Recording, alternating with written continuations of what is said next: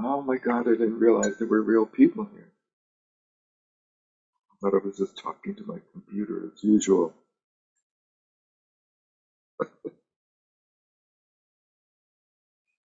How's everybody this evening? As long as you don't read the news, you're good, right?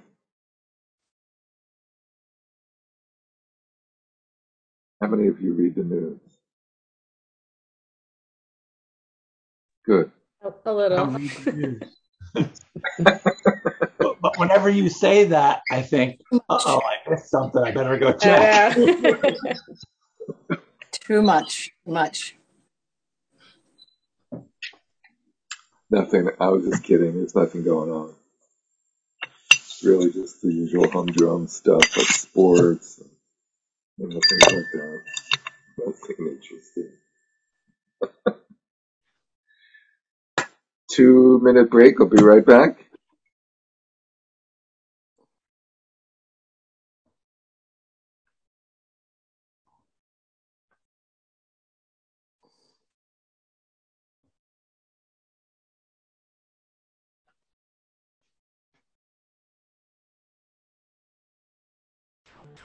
In order that all in order that all sentient beings may attain Buddhahood, from my heart I take refuge in the three jewels.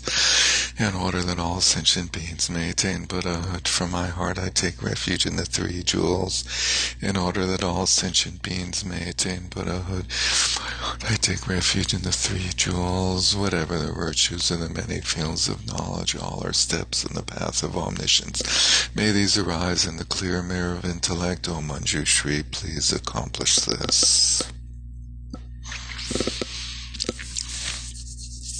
Hey, so good evening, and tonight I think is class 10. Is that right? Maybe, or 9? Maybe 9, something like that. So we're about 2/3 through the classes and the material, the course and the material. And so there's going to be some repetition. We saw some repetition tonight, which we can skip and focus on other stuff. And then going forward, there'll be some repetition. I apologize. And then hopefully we'll get into two things. One is like an overview of Shamatha and Vipassana, a couple of those in one class, and then some Dzogchen version or Vajrayana version of Shamatha, a little more thoroughly doused by that, which should be fun. And by having completed the reading for tonight, at this point you should be like experts in knowing about shamatha. And so now you should go on a 1-year shamatha retreat, okay? Wouldn't that be interesting? And so tonight we had 2 readings, and I'll go through the one in this. Let's see. It's from the Four Measurables. It's called The Path to Shamatha, an overview. On the source book, it's page 212. I'll go through that in some detail, and then on the second reading, Meditative Quiescence, I'll just focus on the material that's new, which is the release model, right? And Thank you, Liz, for the source books. Big shout out. Real quick. Sorry. Thank you, Liz. Yeah, Thank you, right, Liz. Liz. And Liz painted that, right? You painted that image, is that right? Behind her. No, the one that we see when you yeah. Oh, really? Yeah. She's fancy. No, Lee gave me those flowers for my birthday a couple of years ago. Oh, that's a photo. Cool. It was the most beautiful arrangement I'd ever seen. So I took pictures of it like every day. Oh, cool. And then you did the painting of it. That's neat. That's so cool. Thank you, Liz. Yeah, and payment information forthcoming.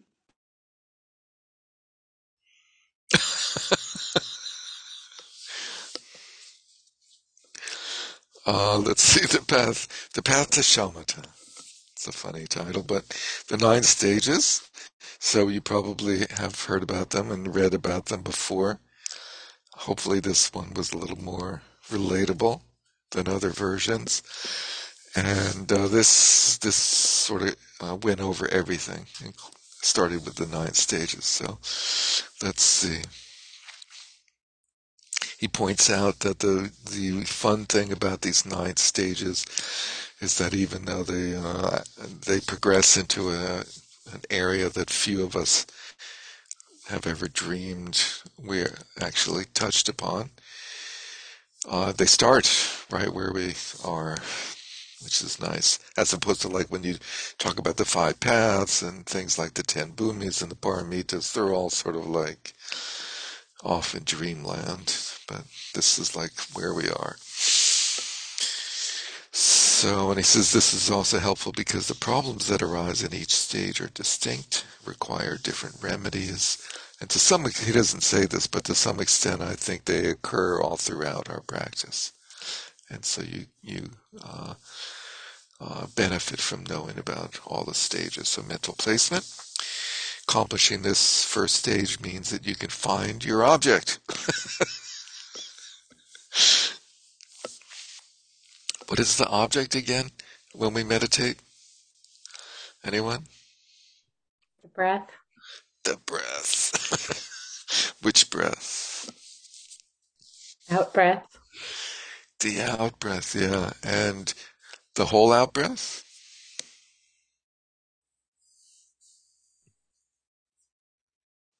Yes. So as it goes out the nose, and then as it extends in space. Is that the out breath? What about as it goes from the lungs to the nose? Is that included? Maybe. Maybe. Okay, we haven't really thought about it in this much detail before. Okay, I'm just checking. I don't need to pry or anything, you know. I would say, I mean, when I practice, I would say yes, but I don't know if that's the correct answer. So, Okay, you know, so curious. Just some people like do the out breath like right here, right at the nose. Whereas we've read in other places you feel it on the upper lip. If you have an upper lip, I don't actually have an upper lip for some reason. They ran out when I was made. And then there's the question of like, do you imagine that it goes out? You know, some people present meditation, you follow the breath out, and they do this with their arms out into space as if the breath actually went out straight in front of you. And the nostrils were just like openings. But our nostrils are pointed downwards, I think, so the breath goes down. But just curious, you know, so basically, I get the feeling that most of us are focusing on the out breath as sort of a mental image. We have this feeling of breathing out, and and there's an energy to that, and a sensation that is sort of a light basis of designation for the out breath. Is that fair?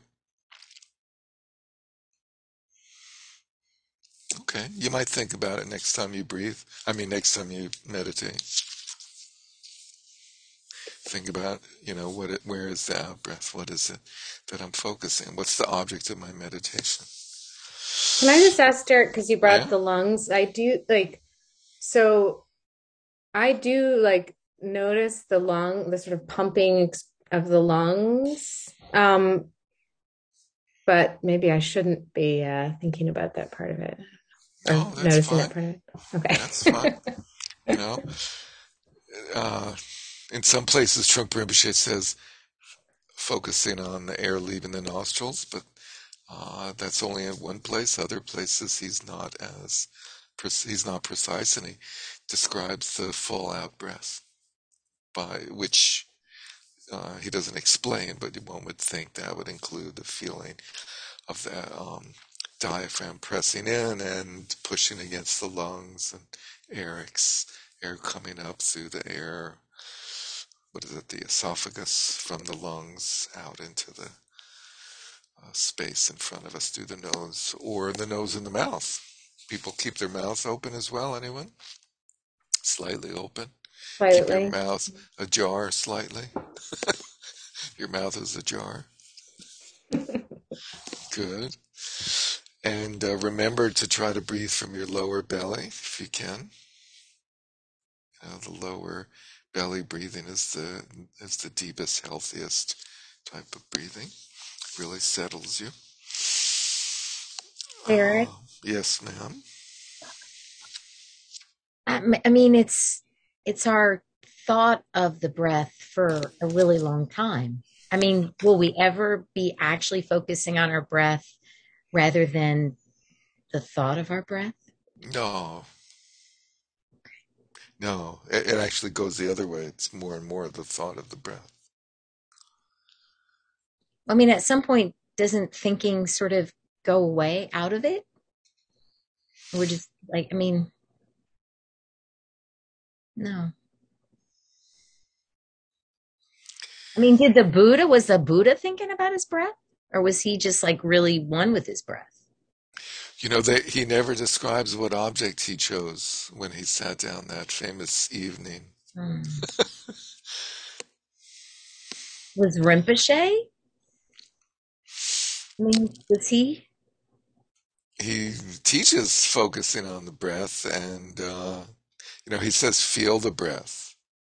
So he's emphasizing the sensory, tactile sensation of the breath. He's emphasizing focusing on that. He is.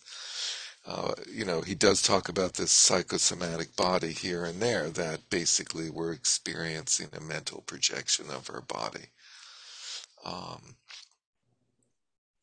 But he often uses the physicality of the breath as a way of getting out of our head and out of our mental imagery. So there's sort of two options, two lines of thought about this, or two views about it. One is the view that Alan is commonly presenting, which is very common in the Theravadan tradition, and that is that as you meditate, you're quickly shifting. You're immediately cultivating more and more a mental image of whatever your object is, and you're sort of receding into that mental world. That's the replication of that object, and it becomes more and more mental and more subtle. And you see him describe that here. He uses the stages of the nimitta, the image. And he's describing, for some reason in this version, he's describing the way of doing shamatha that leads into the absorption states, which is not the common way that most of the Tibetan tradition does shamatha. And most of the Tibetan tradition does shamatha as a way of leading into Mahamudra or Dzogchen, which has a very different tenor to it. Which we'll gradually explore. But it's a good question. It's a very good question. But sort of technically, like from the point of view of the Sautrantika logic, we as non-enlightened sentient beings are always in conceptual thought. So there's a series of moments of cognition, and the first of those is direct, valid, non-conceptual through the senses, and then which is not really registered by me or us. And then there's the recognition. Oh, I'm focusing on this or that, and we're in our mental version of that. But Trungpa Rinpoche, there is this sort of with the tradition he's coming from, with the Vajrayana, there's this emphasis on the senses, and so there is this implication in various places that as we're meditating, we're getting out of our conceptual world and connecting directly with the sensory world. But that's that's an interesting issue, which is because the Vajrayana does build on the point of view of the Madhyamaka view, which is basically that the external, that objects are illusory, that they don't really exist as anything. And so the sense of there being a meditator and a meditated upon is not a valid construction, which is the sort of Prasangika Madhyamaka version that pervades most of Tibetan Buddhism. But when Kagyus and Nyingmas in particular meditate, they're coming from the Vajrayana view, which is not the Madhyamaka view. It adds another layer to the Madhyamaka view. When you meditate from a Gelugpa point of view, you are taking the Madhyamaka point of view. But from the Kagyu Nyingma point of view of meditation, you're really taking a sort of Zhentong or great Madhyamaka point of view, which is much more like a Yogacara point of view, that there is really no external world separate from the mind. So that was a sort of long-winded attempt to not answer your question definitively. I hope I succeeded. On the next page, 2 is continual placement, which means that you're able to attend to your meditative object free of ugly, gross, coarse excitation for about a minute, without forgetting it altogether. Minute's a long time, right? To actually be with the breath for a full minute continuously. So, number 2 out of 9 seems like very little, but it's actually a really substantial accomplishment to be able to genuinely be with your breath for a full minute. There's nothing, skipping to the next paragraph, there's nothing magical about that duration, but maintaining such a degree of continuity is a sort of a signpost. Initially our continuity is very short, if at all, as we know from the waterfall phase of just like total distraction. It implies you have some actual continuity in your attention. At the first stage, you have virtually no continuity at all. All you have is that you know the object. You have some idea of what you're meditating on. You pop in and out for a second or two at a time, a staccato meditation, and then you're gone for 5 or 10 seconds, or much longer. The second stage moves towards continuity, although there still can be plenty of peripheral noise. There's probably background chatter in your mind, and your object might not be very clear. It could be extremely fuzzy, but at least you're not losing it entirely for long periods of time. There's some sense that you're remembering that you're meditating on your breath, even while there's all this stuff going on. So you accomplish the second stage, it is said, by the power of reflection. I left out, did he give the power of the first stage? In the first stage, he said, if you can see the image in your mind's eye, you have accomplished the first stage. So that's his interpretation of, whether we actually are focusing on the breath or a mental image of the breath. He's very much into the mental image. He doesn't state it here, but the first power, there's 6 powers that go throughout the 9 stages, and the first power is learning about the technique. And when we learn about the technique, one of the things we learn is that the object is the breath.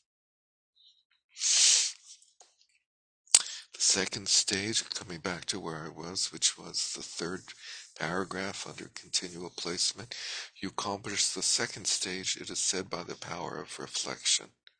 The chief element that makes the transition from the first to the second stage possible is mindfulness.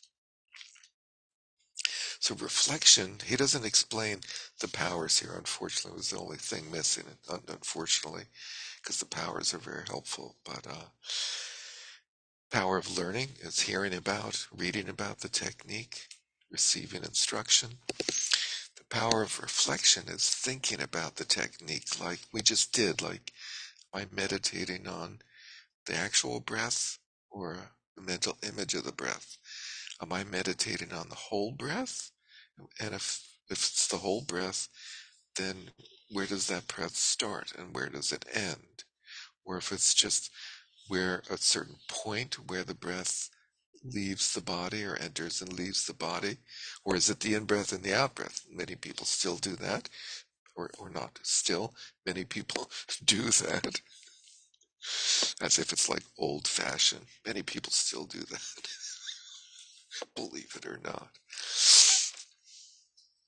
Um, so reflecting, like, where am I focusing? What is my actual object? And why am I keeping my eyes open? And how is my posture? And what am I doing with thoughts? And, how long am I sitting for? And why am I sitting? All of that is reflection. And it's actually really important and helpful to do that. To some extent, it's discursive thinking, and we shouldn't be. But it's actually supportive to some extent, unless, of course, it becomes excessive. It's obviously, or certainly, better done outside of the formal session of thinking of these things, reflecting on these things. But it's so much more effective to reflect on these things in a slightly discursive way while you're actually trying to meditate.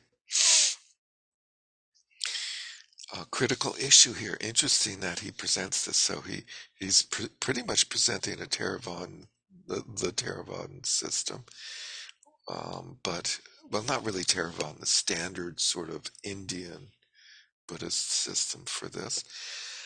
But he slips in the Vajrayana point of view of relaxation, which is not at all stressed in the standard early Buddhist presentation of this scheme.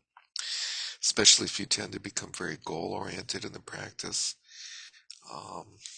And he adds that it sort of invites goal orientation. When you learn about it in the formal way of, like, there's these stages and there's these obstacles and there's these hindrances and there's powers and antidotes and stuff, and you make that makes sort of a very much of a project out of it. Whereas in our community, our tradition, we actually go to some length to make it non-project like. So he has to stress relaxation, which is very helpful.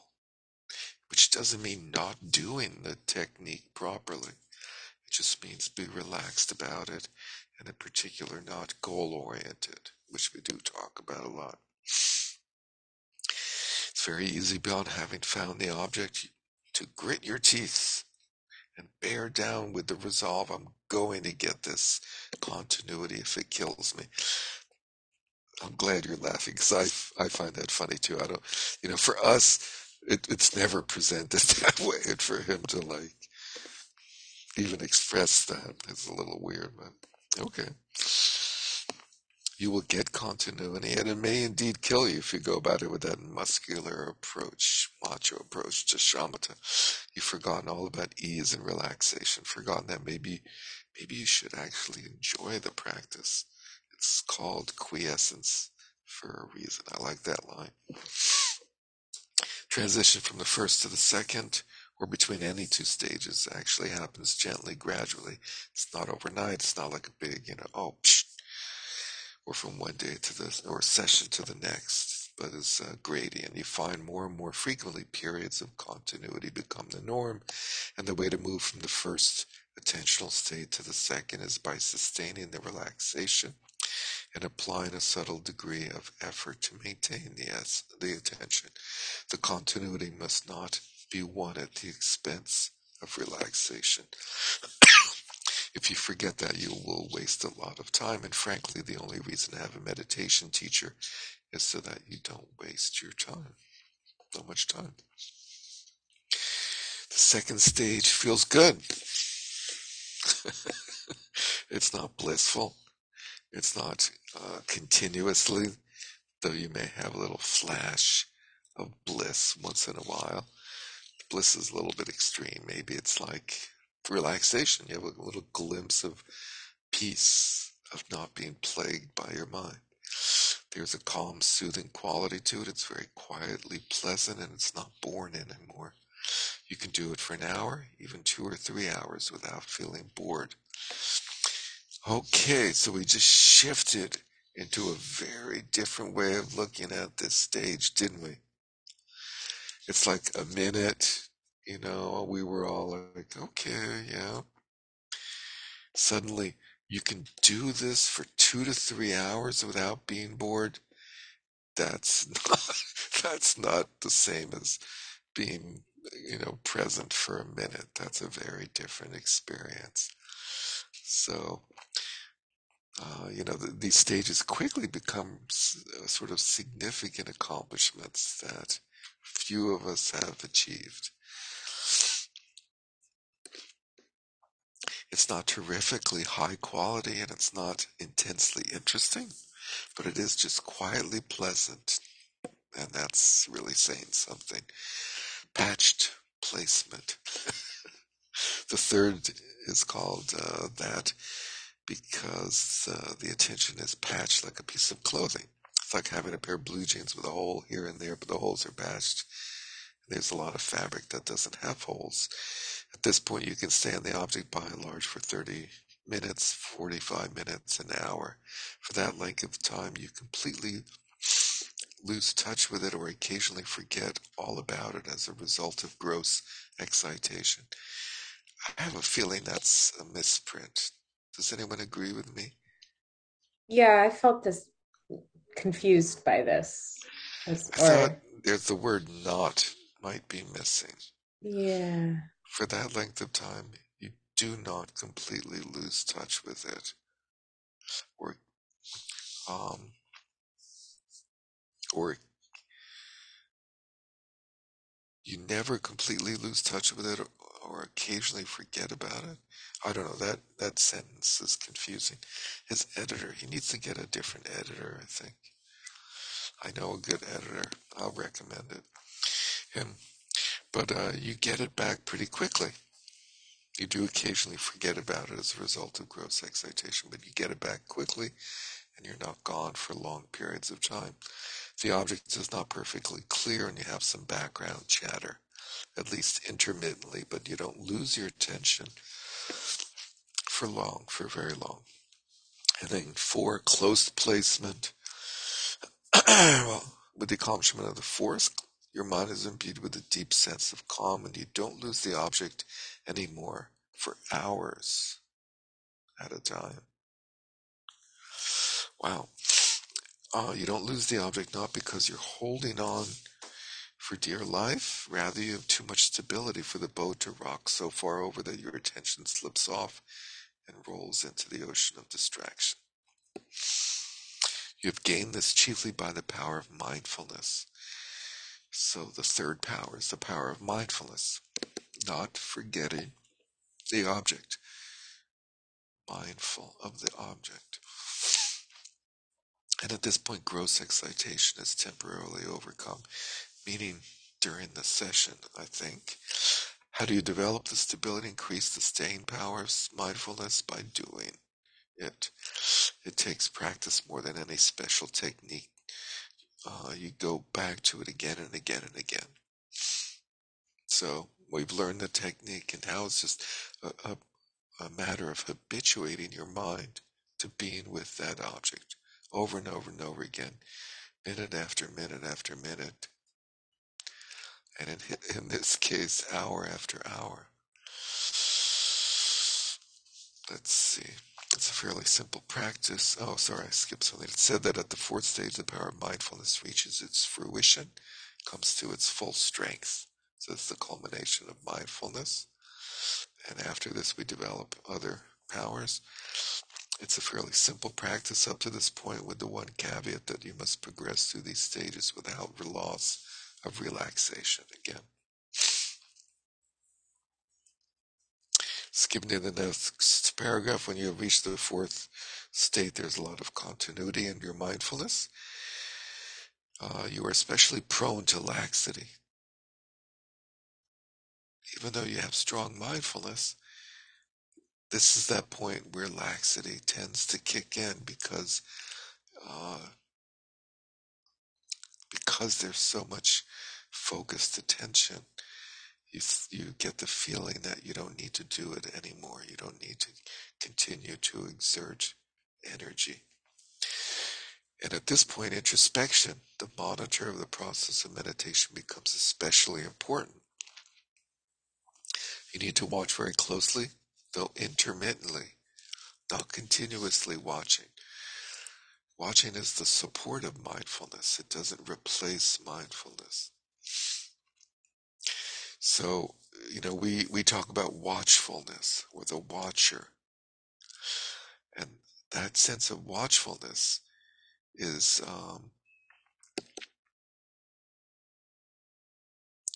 in some sense, it's introspection. But in some sense, it's also mindfulness as the watcher.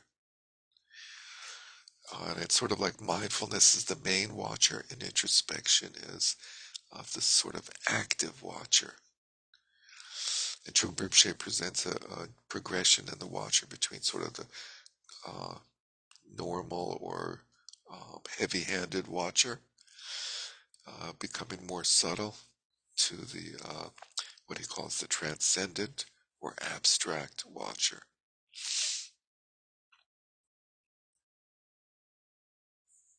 And that's sort of where mindfulness and introspection merge.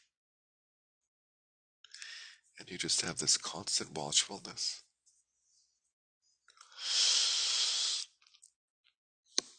The chief task of the fourth state, as you orient yourself towards the fifth state, is to get rid of gross laxity. So there's still this tendency to become tired. Gross laxity occurs when the vividness of the attention fades out. We've all seen this. Sometimes we're very clear and focused, and then other times we can be focused but not clear. And it's actually really helpful to experience that difference and to know that difference. We're like with the object, but we're just not clear. It's not strong. The attention is not strong. The remedy is to pay closer attention. So just to rouse your energy and pay more attention to the detail of the breath, to the some aspect of the breath, whether it's whatever your sense of the breath is, paying more and more closer and closer attention to that aspect of it. You give a little more effort to it, but too much effort will undermine your stability and your relaxation and cause turbulence. So it's a balancing act, and it takes trial and error to master it. Give it just the right amount of effort to sustain the stability, improve the vividness. Improving vividness is like focusing more and more finely with the lens of your attention. One of the characteristics of enhanced vividness is that you see greater detail. You become more and more aware of the details of the breath, the feeling of it, the sense of it going out, the sense of where it starts.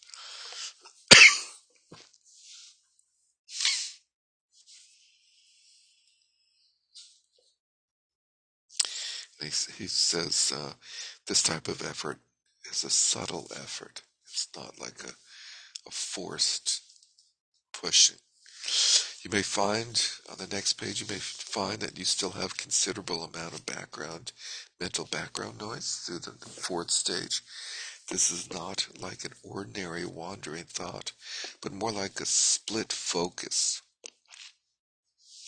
You're concentrating on the breath, but you can still hear a conversation going on in your mind at the same time. It's often like overhearing somebody else's conversation in which you have no role whatsoever. You just sort of hear your mind chattering in its usual way.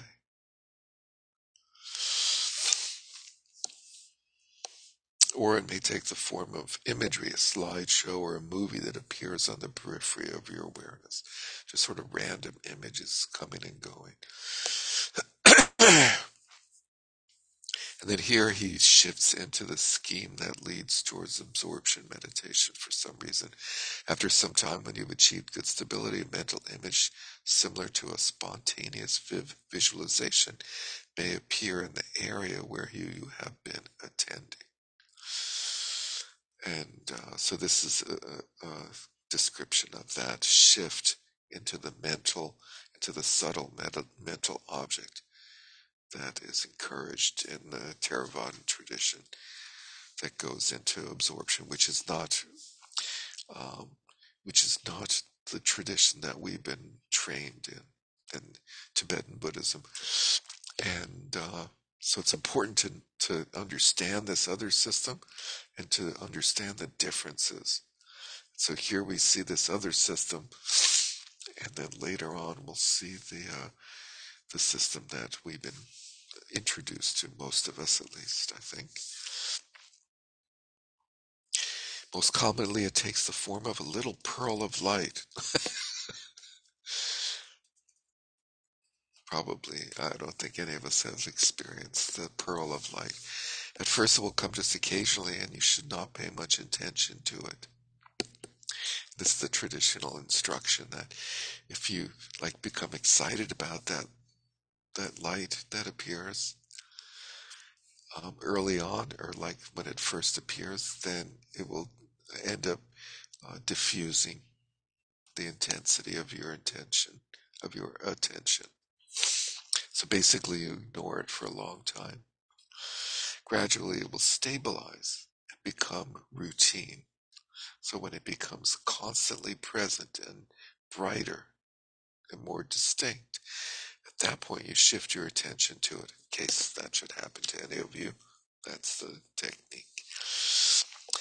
So the remaining stages I'll sort of go through quickly. When it arises regularly of its own accord, whenever you sit down to your meditation, then it's time to shift the focus of your attention.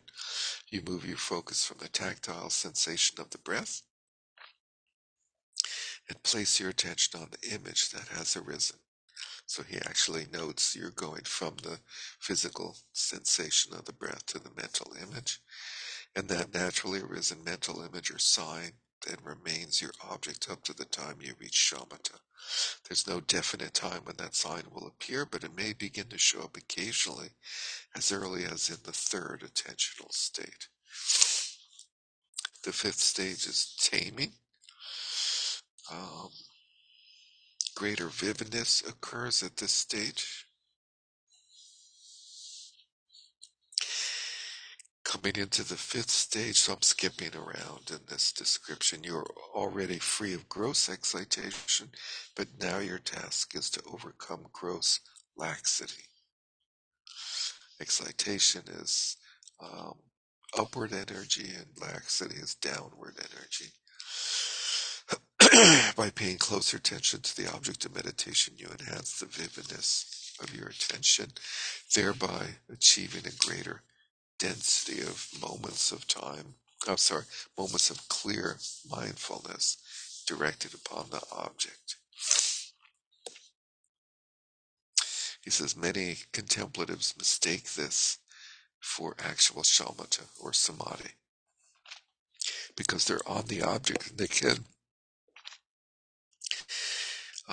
they may remain in a state of gross laxity devoid of the potency of vividness. Here's that, being really stuck in laxity meditation. If a dedicated meditator does this for long periods of time, you can actually damage your intelligence, it said.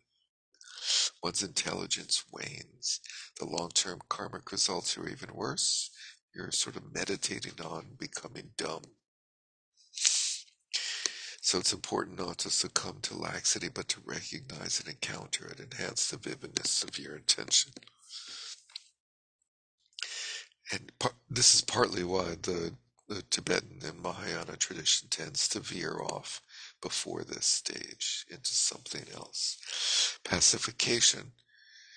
The chief agenda is to get rid of even subtle excitation. So there's gross and subtle excitation and laxity. By the time you accomplish this state, your senses are pretty much withdrawn. So this is the avenue towards absorption. And the continuity of your attention is now very tightly woven, which I think means that it's very powerful and focused, strong. Complete pacification. Having accomplished the sixth stage, there's still room for improvement in terms of vividness and overcoming subtle laxity, because you overcame subtle excitation in the sixth. Now it's subtle laxity, which requires intense vividness. And when you have overcome even the most subtle laxity, you've achieved the seventh state, complete pacification. And by now, you should have moved from the tactile sensation of the breath. And he mentions at the nostrils, which is one of the traditional focal points for meditation. And you're focusing on the mental side of the breath. And you still need introspection, because what you have accomplished at this point is not immutable. Single pointed placement. When you reach the eighth stage, there's virtually no danger of any kind of laxity or excitation arising. You give a little bit of effort at the beginning of the session, and when you get started, it goes effortlessly. It's like a perpetual motion machine. Just kick started and it goes. You're cruising, and you really don't need introspection much at this point. Your external senses are shut down, and you won't hear anything. You're locked in, and you just continue with that. Log your hours, meaning that one practices for many hours at this stage in order to achieve it, in order to progress further. To balance placement, the ninth stage, and this is the power of familiarity. And we skipped so we had the six powers. The first power is learning. The second power is reflection. The third power is mindfulness. And these are in the little chart I had circulated. Let's see if I have that handy.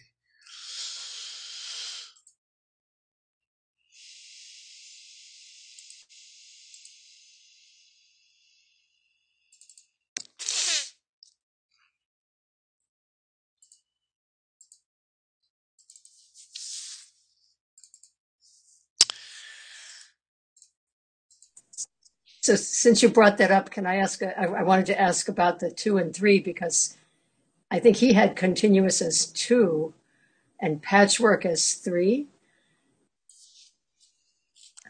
Did he? And I was just wondering if that was a difference of tradition or just, or what that might be. I think he did. He has continual as 2, yeah, and then patched as 3. Yeah, well, his sense of continual is for a minute. So the terminology is not particularly indicative of the... No, I thought the continual was the, oh, I'm sorry. Yeah, that's the minute. And then it goes to the hours in the next one. Yeah. Yeah, it was kind of weird. I just wondered whether there's something different about that segment there in different traditions or not. Not that I know of. Okay. 3 is, where the power of mindfulness kicks in, and 4 is where the power of mindfulness is accomplished, perfected. Contemplating, he uses the term reflecting instead of contemplating. So those are synonymous in this case. The 6 powers, 1. Learning is 1, contemplating is 2, mindfulness is 3, introspection is 4. And then the 5th power is exertion or enthusiasm. And as we saw, that has to be a subtle sort of energy or exertion. And then the last one is familiarity, or sometimes called equilibrium, even placement. Here we have the obstacles: laziness, forgetting the instructions, and the antidotes to those. Forgetting the instructions, the antidote is mindfulness, same as the power. And the obstacle of elation or excitation and laxity, the antidote is awareness or introspection. And then the fourth of the 5 obstacles, not applying the antidote. And then the 7th antidote is to apply them. Excuse me.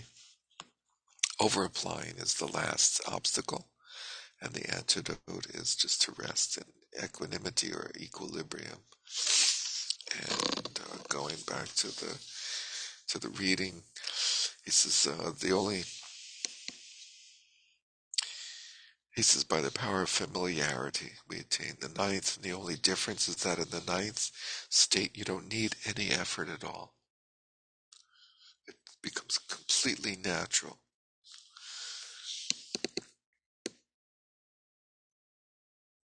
Rinpoche calls it, naively resting? Something like that.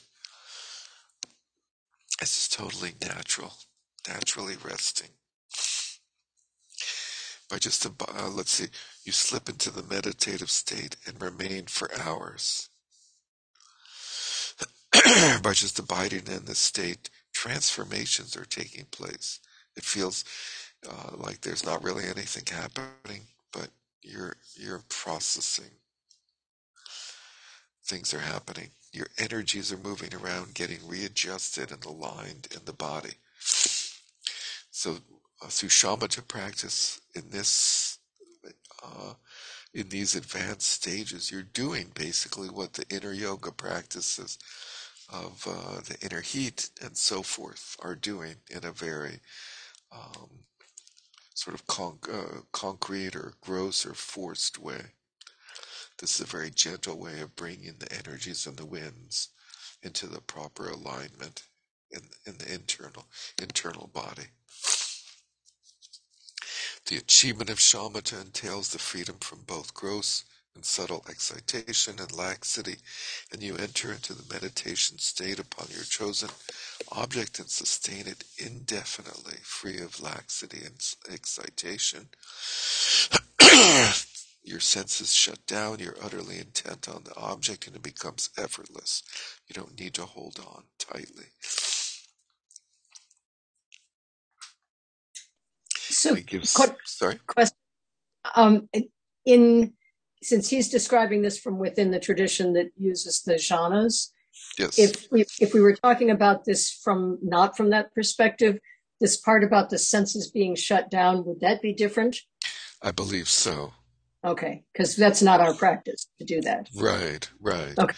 So our practice is more the focusing on the nature of the mind as the object, and it has a very different scheme, which is not that clearly spelled out. I've never seen any presentation of what would that look like in terms of the 9 stages, but that certainly seems to be the general idea, is that one could still achieve the 9 stages through that object and that technique without the senses necessarily closing down. And did we see that discussion?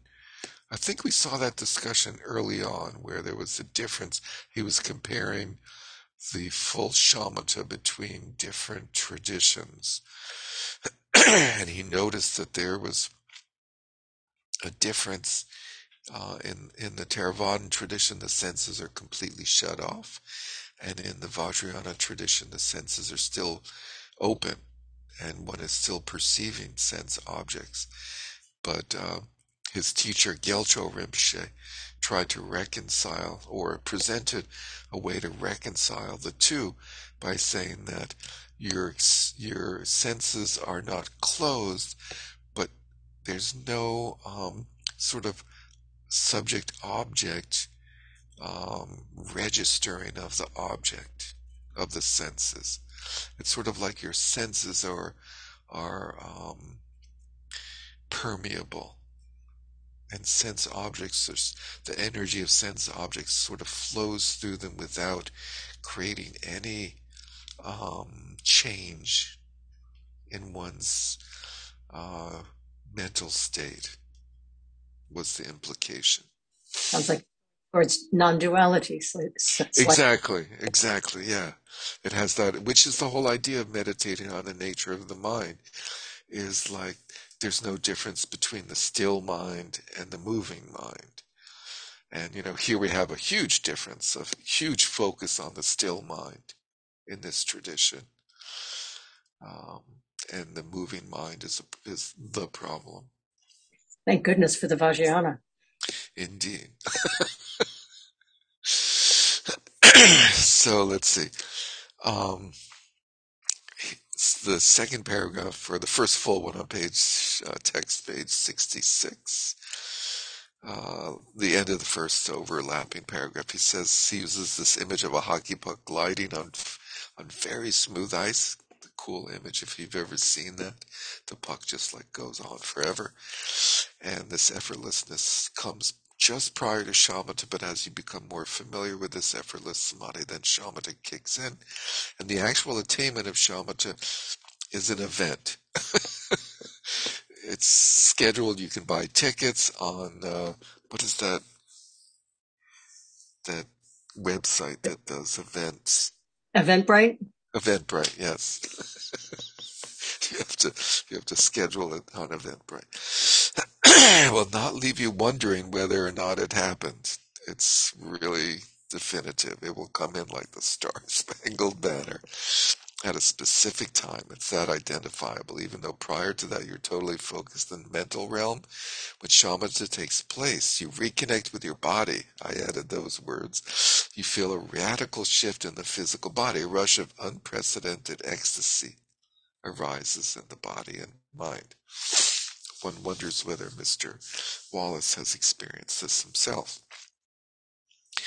You may experience foretastes of it prior to attaining shamatha, but it comes on in an unprecedented fashion with actual shamatha. This ecstasy that saturates the entire body and mind is not very useful. Must be very pleasurable, though. But it's a clear marker. It tapers off. The mind settles into a state of very grounded, vivid, effortless stability, with an echo of that bliss. Those three qualities of vividness, stability, and bliss. The body also acquires an unprecedented quality of buoyancy and pliancy, or suppleness, synchronization. Body and mind are fit for service. You can join the army, and the pleasure involved is not so overwhelming that it interferes. At that point, you've attained shamatha. Is this actually possible? And he goes into some description of this, which is a very good question, but you can read what it says. There's not much to add there. So back on the right-hand side of the page, or 67, second full paragraph, he says, even if you never achieve shamatha, any progress towards it is valuable. Any progress towards shamatha can be used towards other things, for the cultivation of compassion, creativity expands significantly, and the practice tends to bring a very powerful integrative quality to one's understanding. I think we all have experienced that, where when we study and then we practice, and when we practice, somehow our understanding of this diverse dharmas, and I'm using the term dharma in the sense of the teachings of the Buddha, like the bazillions of lists or the ideas about this and that. Somehow we process them in our meditation practice without actually thinking about them, and they sort of assimilate and begin to connect and make sense more and more, and sort of um, support each other and open up deeper levels of understanding. If you really want to achieve shamatha, there's a time-tested prescription. Do nothing all the time. Radically simplify your life for a period in practice in such a way that your whole life is focused on shamatha meditation, which is a retreat. Even retreats, it's very difficult to do that. Many people have done this in the past, so it is clearly very possible.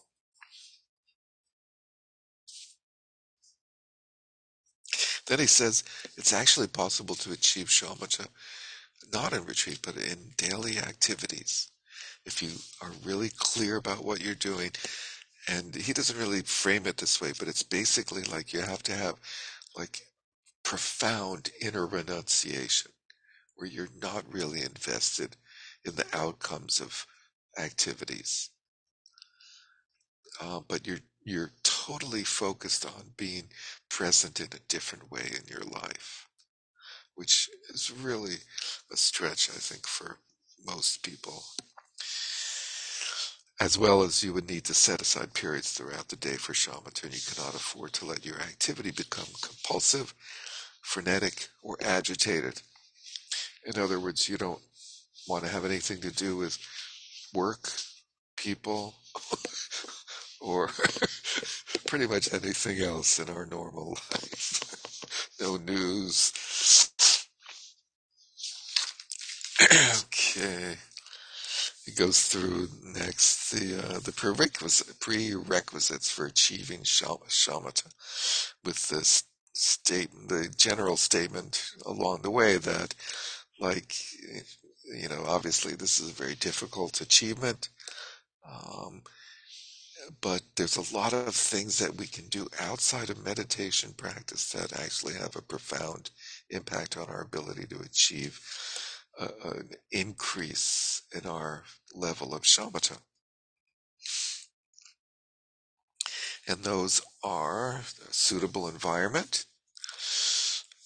um, you know, our job, where we live, who we live with, things like that have a profound impact on our state of being, and thereby our ability to meditate deeply.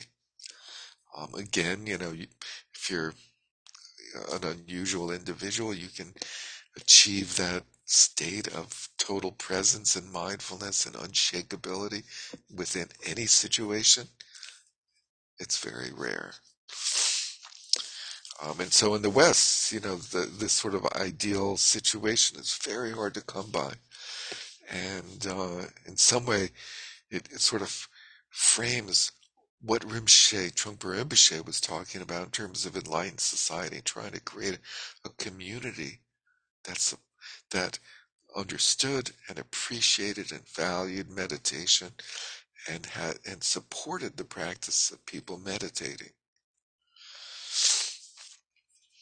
Because in order to really have a suitable environment, it helps a lot to live in a culture that understands what meditation practice is.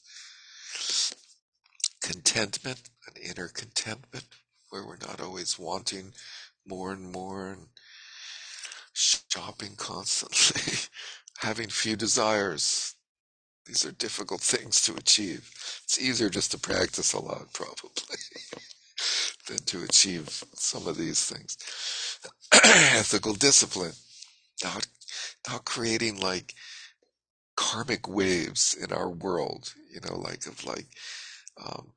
being mean to people that then you have to spend a lot of energy and time dealing with their reactions to that. Or, literally doing really terrible things where you have to deal with law enforcement and things like that. Having few concerns, that's a hard one. And lastly, avoiding compulsive ideation.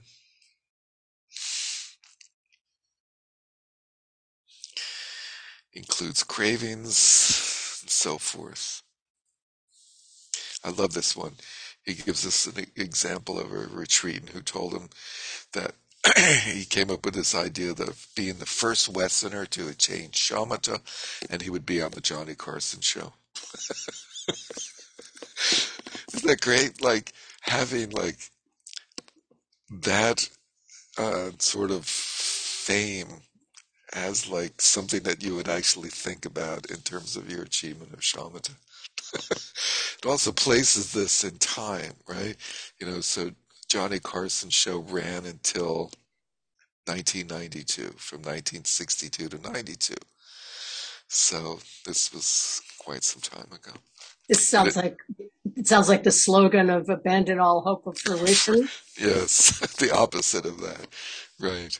So it's sort of like, the Beatles, they were on Johnny Carson, and, the animal tricks are on Johnny Carson, and then we have the meditator, they like put, the guy goes into meditation like at the beginning of the show, and they do everything with the guy sitting there unmoving the whole time, and periodically they pan. Anyway, he says this is obviously the hardest prerequisite of all. It's a pretty tall order. This is what we do all day long, is ideation. So it's a difficult, slippery slope. He sums up at the end, he concludes with saying these prerequisites are not discrete goals or states that you have accomplished or not, rather insofar as you bring them into your life is made more meaningful, and adding that to the extent you can do these things, it's that much more supportive to your practice. What are the obstructions? There's these traditional 5 obstructions, and these are not the obstacles. These are different from the obstacles in this, very much the traditional early Buddhist, or i.e. Theravada presentation. Ill will of all types, hatred, anger, and so forth, is the first of those. The second one is sensual desire, which pervades our world in so many ways. I like the way he says, when he was doing this 5-week group retreat as a monk, he was with a number of other monks. There was one monk, only one. I'm like, come on, couldn't have been only one. So who was it? Do you think it was him? In whom intense lust was somehow catalyzed by the meditation, and it was really painful for him. He's not the first guy to experience lust from meditating a lot, that's for sure. So go ahead and enjoy the sensual, but recognize that fine demarcation between enjoying something when it presents itself as opposed to craving it when it's not there, which takes all the fun out of it. I mean, it's just like totally ruins it. The fun is in like craving and then getting, right? At the end, he says simply, if you are meditating quietly and thoughts of sense desires come in and grab your mind, then your shamatha just ended. He's pretty black and white, this guy. He's very humorless, and I don't know. Trungpa Rinpoche is much more generous in this regard, constantly talking about sensual things, obsessions going on in meditation. I don't know why. Maybe there's something going on with him. Let's see, lethargy and sleepiness. If you fall asleep all the time in meditation, then you're not really going to progress. Now, I think many of us, if not most of us, like go through a stage where we get sleepy a lot in meditation. Like those of us that have done a Daton. Who's done Datons here? Cynthia, right? Has anyone else done a Daton, a full month of meditation? Eric, Neil. When you do a Daton, it's like you go through different phases. I certainly went through a phase where I would just fall asleep. I don't know if you did, Cynthia. Did you have that? Well, for me, actually, I don't know that it was so much in Dodson. I mean, I'm sure I had my fuzzy moments in Dodson, no doubt about that. But I had a stage, just, in my home practice where I found that it really hit me that I was, Right. and I realized that I wasn't, it was actually a really interesting question of what was going on.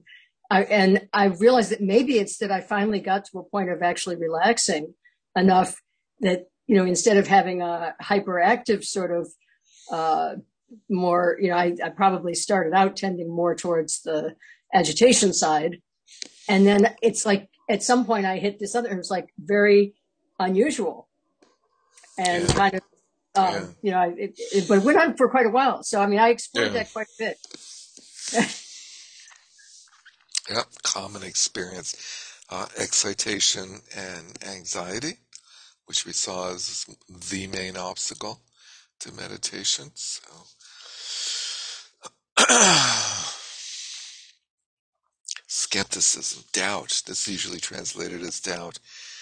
And in the second paragraph, he explains that this type of skepticism is very different from another type of doubt that is enormously helpful.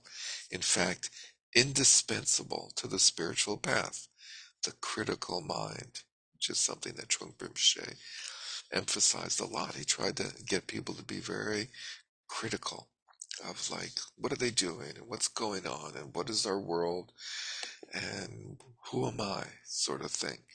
And that's what Alan is getting at. There's this traditional reference to doubt as the beginning of the understanding of the true nature of realities being empty.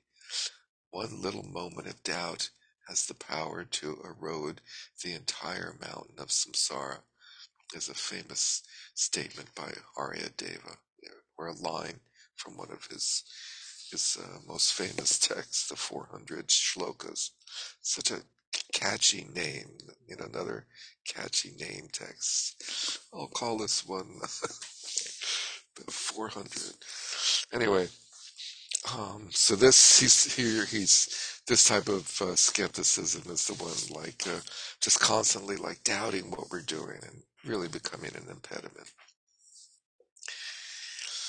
This doubt is, let's see, he's talking about the good part of doubt. It's the vital part of the cultivation of wisdom. And inside, if you don't have it, you have nothing but dumb faith. It's subtle, huh? The kind of doubt that's a hindrance just stands there helplessly without moving forward, saying, "Oh, gee, I don't know. I'm not sure. Maybe." Simple answer to dealing with the five obstructions is not to orient one's life around them. Recognize them when they come up. Some we should release altogether. There's no use for ill will. It's a pretty good point. Others we put in their place, de-emphasizing them. The five factors of stabilization. And so this is the traditional list of the five factors that occur in the first dhyana or jhana state, the first absorption state. And so the five factors of stabilization. And then as one progresses through the 4 or 5 absorptions, depending on whether you split the first one in 2 parts or not, one progressively loses one of them at each stage, which is why sometimes there's a system of 5. They affiliate with these 5 factors. So first, applied attention is the conscious directing of the attention. Applied attention tends to act as a direct remedy for lethargy and sleepiness. with applied attention, we now have something to do other than just spacing out. You know, so it's okay. So he explains it, but it's a little bit odd to like be saying that this is like a factor that's occurring at the first absorption state, where he's saying, okay, instead of spacing out, we left spacing out behind a very long time ago in this system. Close examine, and and it's also interesting that there's these two sort of discursive mentally active factors in the first absorption going on. Close examination. Once you have applied your attention to the object, then you can enhance it by attending more closely. This happens especially when you have some stability and can now move towards greater vividness. This sounds like introspection, but I've never seen anyone compare these two types of mental activity with mindfulness and or introspection, which is, I think, is a really interesting question. So are these different than introspection or not? Anyway, the third one he translates as zest. It begins by percolating up as interest. You start attending with a greater sense of interest. Now, start attending makes it sound like this is happening early on in the practice. But again, I found his presentation of these sort of confusing because usually these factors are the factors that predominate in the absorption states. And so they're very powerful, refined factors. And they're usually described as these 3 and 4 as being there's a physical sense of joy or bliss or well-being, and there's a mental sense of joy and well-being. But here he's describing zest in a sense of focused, appreciative interest. Although it evolves to, he says, uses the term ecstasy, which might correlate a little bit with that bliss. That makes it sound a little more advanced and more, that's right. It increases until it becomes a state of ecstasy that acts as an antidote to ill will.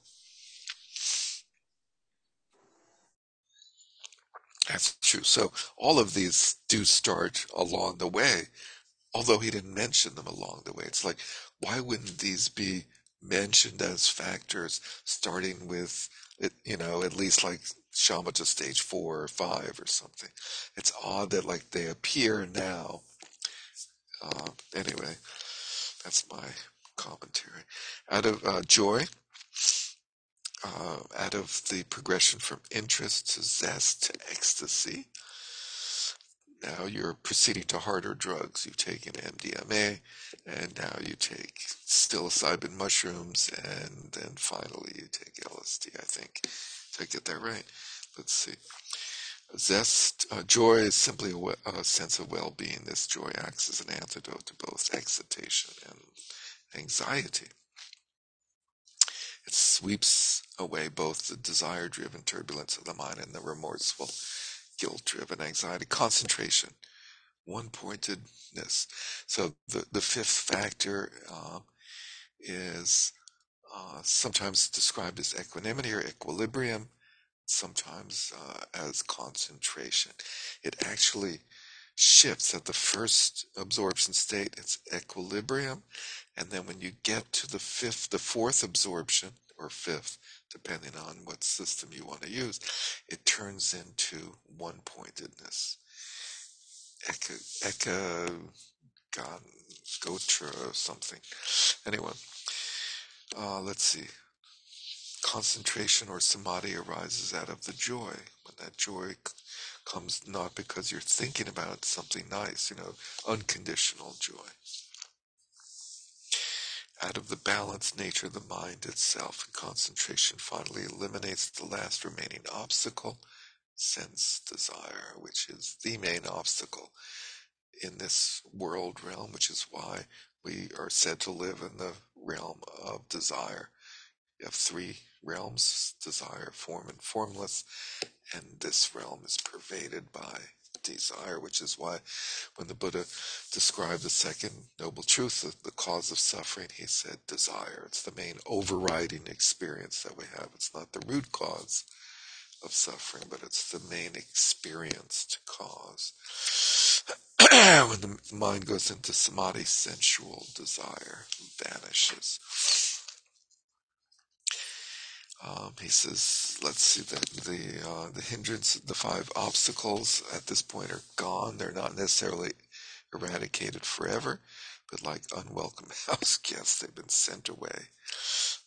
Let's see, the choice of an object. Breath awareness is practiced most commonly in Southeast Asia, where emphasis is placed on mindfulness more than on imagination. By imagination, he means creative visualization, i.e., development stage practice as the support for developing shamatha, which is what is done in the Vajrayana traditions.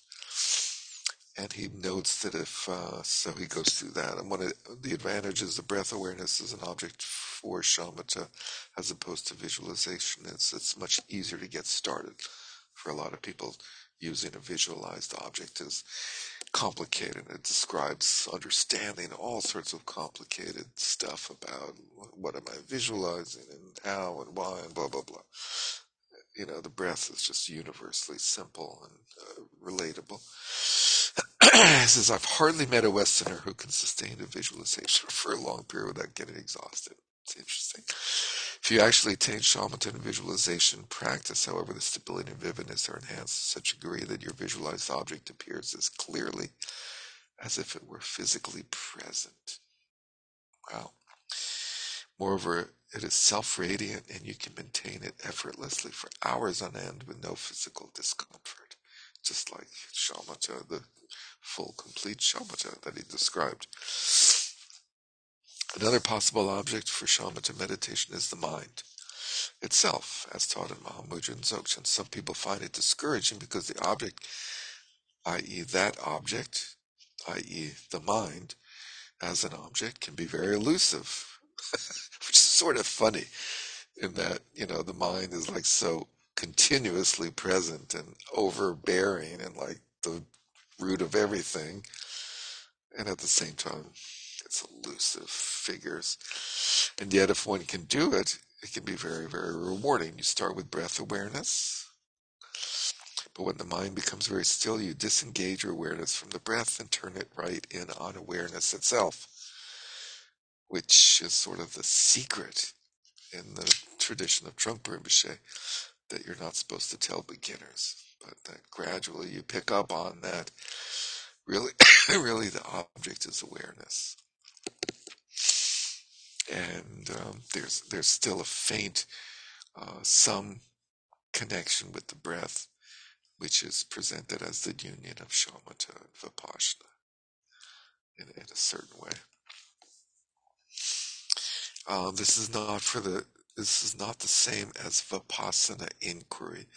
And when he gives the Pali spelling of that term, whereas the Sanskrit is vipassana is the Pali, he's indicating the so-called MVM that he called it in one other reading, the modern vipassana movement, which practices the inquiry of looking for the I, but in our case of focusing on the mind, you're looking into the nature of awareness itself. You're not doing that inquiry process. Awareness is a phenomena, an event, so it can be an object of meditation, the event aspect of awareness. You know, that's why it's so elusive, because when you say awareness is an event, that's weird to say. But, you know, if you can sort of connect with what he's trying to convey, then it gives you a little handle, perhaps, so to speak, on the mind. There's a little handle on the side of your mind you can grab onto. What are the salient characteristics of awareness that distinguish it from color or thought or emotion or many other events? It must exist, otherwise we couldn't hear anything, couldn't see anything. But what is the quality of awareness itself as opposed to the objects of awareness or the contents of awareness, thought, and so forth? I'm on the top of his page 79. The qualities you look for in this type of practice are the experience of luminosity and transparent awareness. And again, luminosity is the the quality of cognizance, clarity, mental clarity. These are just words, of course, but all you can do is start with words. He gives this analogy of a clear spring, which is nice. A speck of dust appears in the water and highlights the clarity of the water when there's something that gives a contrast to it. So in the middle of that paragraph, awareness itself is just like a pool of water. One of its features is vivid luminosity, another is transparency. The transparency is what makes it so hard to grab onto, but within that transparent domain, should anything appear, it will appear vividly. What sort of things might appear in that domain? Any ideas? That was a hint. That quality of luminosity is present even when there's nothing in it. Is there ever nothing in it? But having some content, like a speck of dust, just like one stray thought maybe, makes it possible to see the luminosity and transparency. So continuing the analogy, having begun with the breath awareness and coming to a relative stillness, you may toss up a thought deliberately, like tossing up a speck of dust into the pool. Just to make sure I'm still meditating, let's generate a thought. What is the mind, you can ask? You could say anything. Pass the popcorn. Let's see. The purpose of tossing up a thought like this is not to start pondering the nature of the mind. Here we're not pondering the nature of the mind in shamatha on the nature of mind. We're not doing vipassana, which would be pondering the nature of the mind. But we're just directing our awareness to that thought and noting by its presence the luminosity of its environment. You can see the thought. So by having content, it highlights the container, which is the awareness. Interestingly. And it's sort of like looking, when we look at our thoughts, there's this sense of looking. I'm assuming you're like me, but I always look as if I'm looking forward at thoughts. They're always like here. It's never like my thoughts are like over there or in my butt or down in the floor. So, okay, my thoughts arise. And then it's like, well, what about the rest of this? And that's my sense of how to do meditating on the nature of mind. It's like I'm suddenly trying to become aware of the container within which the thoughts arise all around. And let's see, where the hell was I? I was lost in thought, I think. You see the thought, then it fades out just like dust dissolving into water, but the limpidity, it's a great word, and luminosity remain. That takes some time, and it takes a very subtle mind to do it, but you can do it. If you can do it, it will open many doors. So in other words, in your mind, there's little doorways that you can open up. 1, number 2, number 3. This is still shamatha practice. The first step is shamatha, and the second step is insight. So we're not doing insight yet, this shamatha phase. The problem is that it's so easy just to space out. I don't know what he's talking about. Do you? It is. You do our style of meditation. It's very easy to space out. I think a lot of people in our tradition space out a lot. When you're attending to the breath, you know what your object is and you know when you've lost it. when you practice shamatha with the mind itself as your object, it's very easy just to sit there with a blank mind. Sitting with a blank mind is not the same thing as doing shamatha on the mind, which has an object, but it's an extremely subtle one. This is why focusing on the out breath and not the in breath is a sort of in between combo sandwich approach of, okay, we have an object, meditating on the breath, and then in the in breath, we're meditating on the mind. And then at some point, they come together so that you're meditating on the mind while the breath is happening. I don't know, maybe I'm doing it wrong. I got it wrong all these years.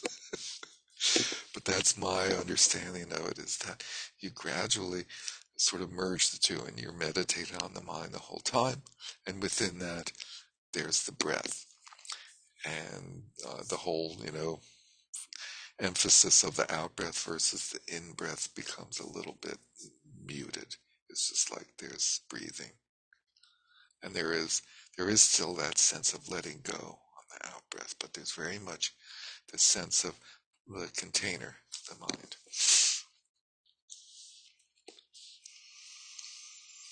If you've developed shamatha on any one object, then it's easy to do it on another object. Skipping to the next paragraph, which is the third one on the page. For the actual attainment of shamatha, it's said on good authority that it will be achieved only if you're focusing on a mental object. Interesting statement. If you tend to a sensory object like music, flowers, you may have superb concentration, but it will not reach the same depth as if you're focusing on a mental object. And that is the general view. So when we say in the Vajrayana tradition that we're not cutting off the senses, we're saying that on the basis of the view that the senses and the objects of the senses are mind. That everything is mind. And we don't usually say that or talk about that, but that is what's going on. It's for this reason that you transfer focus in the other tradition as he did. Let's see, there's a Q&A, and anything interesting in the Q&A.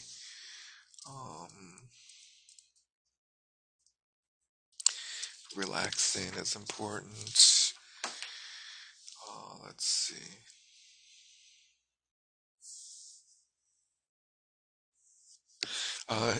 The culmination of shamatha was the description on let's see, source book page 225 and text page 84 was interesting. It says beyond shamatha. And I guess we'll finish up with this and I'll touch on the other one next week. At the very moment when you actually achieve shamatha, the practice of breath awareness, the mental sign of the breath that has been the object of meditation disappears. Holy shit. And another far more subtle mental sign arises in its place. It arises from the nature of the mind itself, and it is intimately related to the breath. That newly arisen mental sign now becomes your object. If you want to go beyond shamatha in the states known as the four meditative stabilizations, you attend to that new sign, and there are specific techniques for making the transition into the actual first stabilization. He's using the word stabilization as a translation for dhyana and jhana,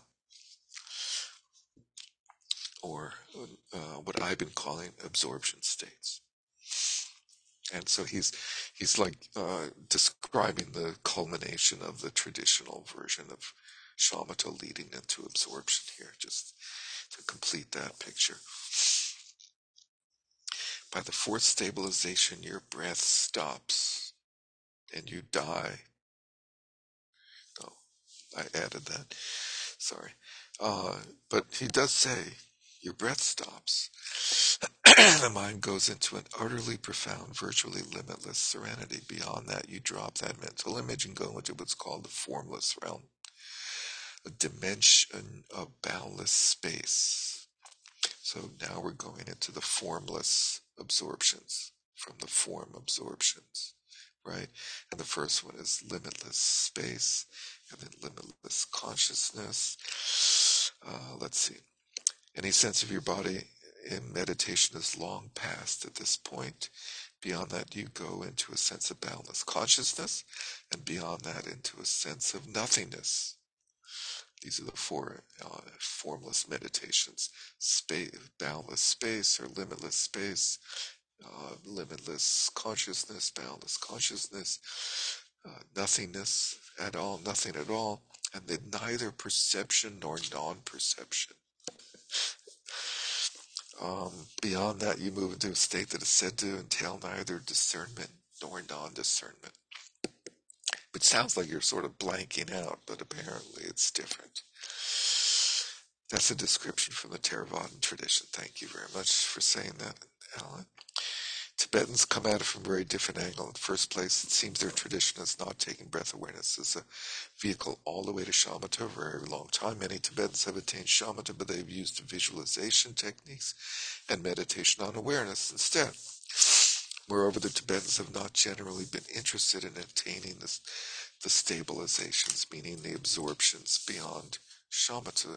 In the Tibetan context, in which the emphasis is on Vajrayana, you don't want to attain the first stabilization. That's a trap. There's a good reason for this. When you move beyond shamatha and attain the actual first stabilization, sense desire, one of the 5 hindrances to achieving that stabilization, is temporarily suppressed altogether.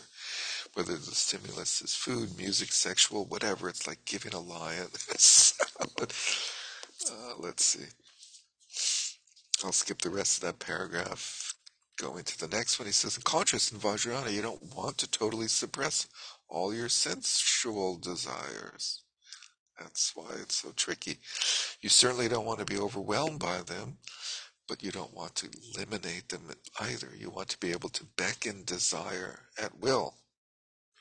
I don't know who Will is, but he's getting a lot of attention. To elicit it or him for the purpose of transmuting it. This is thoroughly within formal practice. One generates a sense of bliss in the context of one's sensory experience. For example, while eating, while experiencing sound, or in sexual activity. If you happen to be meditating while you're in sexual activity, you transmute the experience. But rather than coming to it as an unhappy beggar who seeks happiness externally in the sensory experience, in Vajrayana practice, you let the bliss that comes from a much deeper source suffuse and transmute the pleasure of ordinary sensual experience. This can be misread or trivialized in many different ways, but the point is to bring the bliss of a very, very deep state of consciousness into your sensual experience so that it takes on a transcendent quality, the slippery slope of Vajrayana. It seems that for centuries the Tibetans have not been practicing the higher meditative stabilizations. They are, however, immersed in shamatha, which takes you to the threshold of the form realm, the boundary, the border of the two. As long as you're right there in the threshold, you have access to desires, but you aren't overwhelmed by them. I'll skip the next paragraph. Another approach which is common to all Buddhist tradition is to put the shamatha to use in the cultivation of insight. You've earned an absolutely superb tool for investigating the nature of reality. There's a whole array of disciplines, models of inquiry, investigation that can optimally be used with shamatha, and they're radically transformative. You can use them without shamatha, but you just can't do it as well. And that's basically what in practical terms, all of the traditions do, is that they start you on Vipassana way before you achieve shamatha, as we all know. Or take that extraordinarily serviceable mind and apply it to the cultivation of loving kindness and compassion. That would be immensely worthwhile. Thank you for pointing that out. And so next week we'll take a look at I wanted to just go through the release model in the other reading, because he sort of describes again how to do that from his point of view, which is similar to our point of view. Any comments, questions, suggestions, thoughts at all? Mary Beth? Well, I have two. One I think is maybe hopefully easier, and that is, are obstructions the same as obscurations? Mm, great question. No. So you got hindrances, you got the 5 hindrances, which are ill will, lust or sense desire, and so forth. And then you have the 5 obstacles to shamatha, which are laziness, forgetting the object, and so forth, laxity and excitation, and so forth. And then you have the 2 obscurations, which are the knowledge obscuration and the klesha obscuration. Yeah, so those are different. Sometimes they sort of blend them and they say there's 3 obscurations, and they add the obscurations to samadhi, and in that they put the hindrances. That's the sort of Mahayana way of incorporating the hindrances, but yeah, those are different. Thanks for And asking that. I feel like this one is, well, so when he said that thing about you can make more progress if you focus on a mental object than a sensory object, which I think sort of goes back to my first question.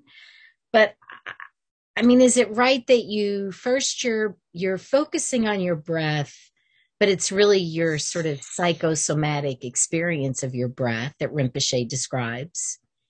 And then you really sort of start to feel like the actual breath, which I guess is maybe free from some intermediate thing that you're laying over it. But I think that would still be a sensory object.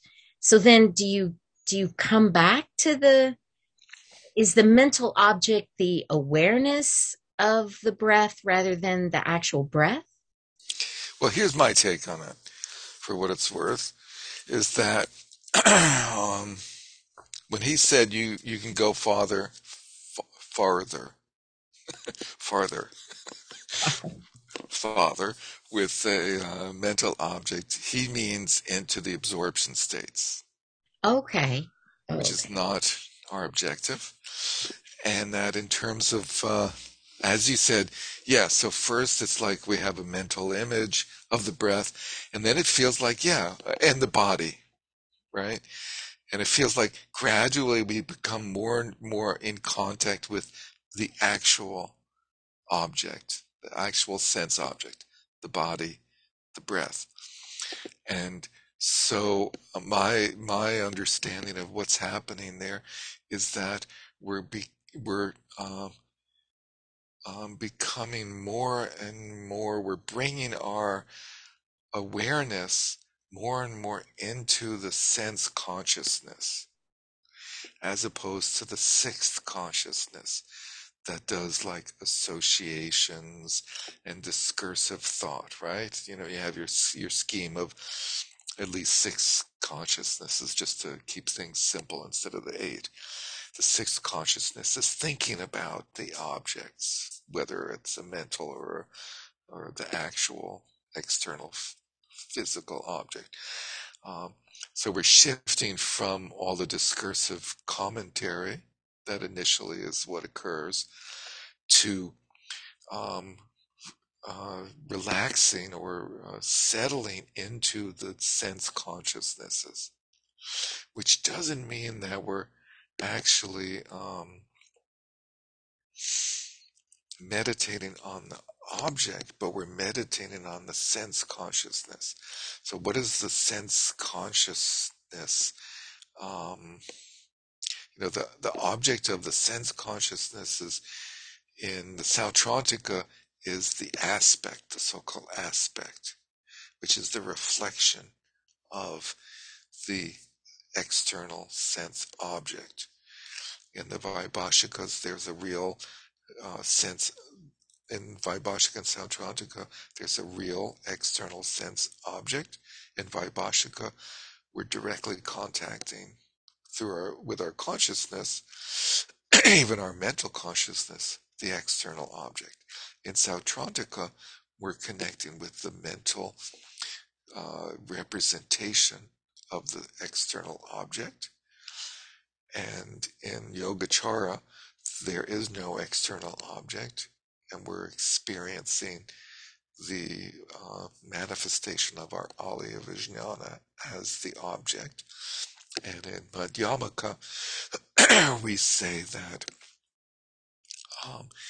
the external object is not a thing because it has no entity. And so we sort of almost dismiss the question because it's the wrong question. And so that progression is sort of very different than the simplicity of what you're asking. And so my feeling about responding and answering, trying to answer the simplicity of what you're asking is that as we progress in the meditation, we're shifting from the sixth consciousness into either the tactile consciousness or it's basically the tactile consciousness. We don't see the breath. To some extent, we see our body and we see the room around us. So when we say that we expand our awareness to the room, to the space, we don't perceive space, right? Space is a mental object because it's a mental, conceptual creation. There's no such thing as space. There's absence of objects, which is what we call space. So you would be then dwelling in your visual consciousness of the room, of the expanse, let's say, of the room, which is my verbal attempt to sum up all the visual objects of a room instead of the space that is between the objects. So you would be dwelling more and more in the sense consciousness of the tactile sense and the visual sense. Because that's, with our eyes open, that's what we're all doing, is we're seeing the visual objects. And so you would be relaxing the association of the sixth mental consciousness and residing in the much more in the direct non-conceptual cognition that occurs in the sense consciousnesses. Does that make sense? So to speak, that was a pun, right? Well, first of all, you describing those ways it's different in the Sautrantika that was brilliant. That was just really brilliant. And I think it's going to take me a while to digest. So that's the progression of the four schools and how the four different schools view the cognition of objects, right? The four tenet systems. Helpful. Thank you. Okay, good. It's a work in progress. It's definitely not a simple question. But it's really a fascinating one, because what you see in Vajrayana, you see this emphasis on direct cognition, which is sense cognition. And teachers talk about that as being part of the special technique of Vajrayana, is that we're not using any more inferential understanding of with the nature of reality, but we're shifting to the direct sense cognition. We're using this senses. Trungpa Rinpoche talks about this a lot. He talks about experiencing the ayatanas. He gives this famous talk within the context of actually this advanced container he created for Shambhala teachings. He gives this famous talk on the fields of the Ayatanas.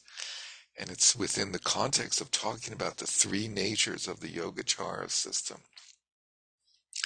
And in the Zhentong version of that, or the Vajrayana version of the three natures system, you have this idea that there's sacred world, that the dependent nature is actually transformed into sacred world. And it's this idea of like, well, what does a Buddha experience? A Buddha doesn't live in a vacuity. A Buddha interacts with some sort of, facade of objects or something, and in the Vajrayana, Buddhas, we're all like deities, and all of the objects are like representations of dharmata, I don't know. So it's a great topic. Thank you for asking that. Anything else? Let us conclude then with our dedications. By this merit, may all obtain omniscience, may I defeat the enemy wrongdoing from the stormy waves of birth, old age, sickness, and death, from the ocean of samsara. May I free all beings. By the confidence of the golden sun of the great east, may the lotus garden of the Rigdon's wisdom bloom. May the dark ignorance of sentient beings be dispelled. May all beings enjoy profound, brilliant glory.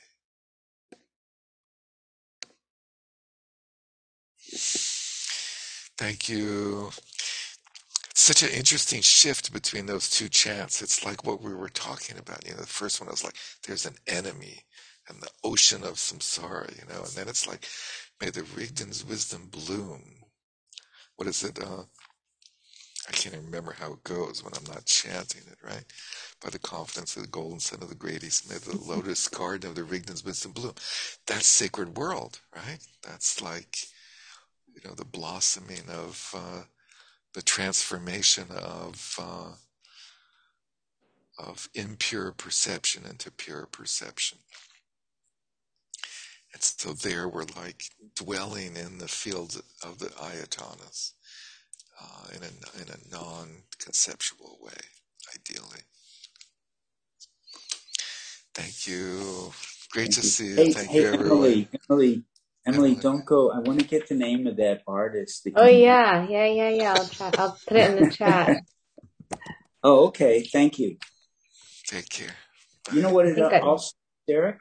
It also explains a lot of Shambhala's appreciation of the natural world and the environment. Shambhala is all about that. Shambhala is Vajrayana. And I just made that connection after, you made that comment about the Rigdon's wisdom blooming. Yeah, Shambhala is Vajrayana, pure and simple. Thank you. What is your background is like bizarre. Me? Yeah. Partly it's my computer screen. Oh, there we go. It's very dark, yeah. It's just dark. And you're seeing me from the light of the screen, that's all. Right. I thought you wanted me to talk about my background in computers. You have a dark background. That's impossible. Thank you. Okay. Take care. Bye-bye. Bye. So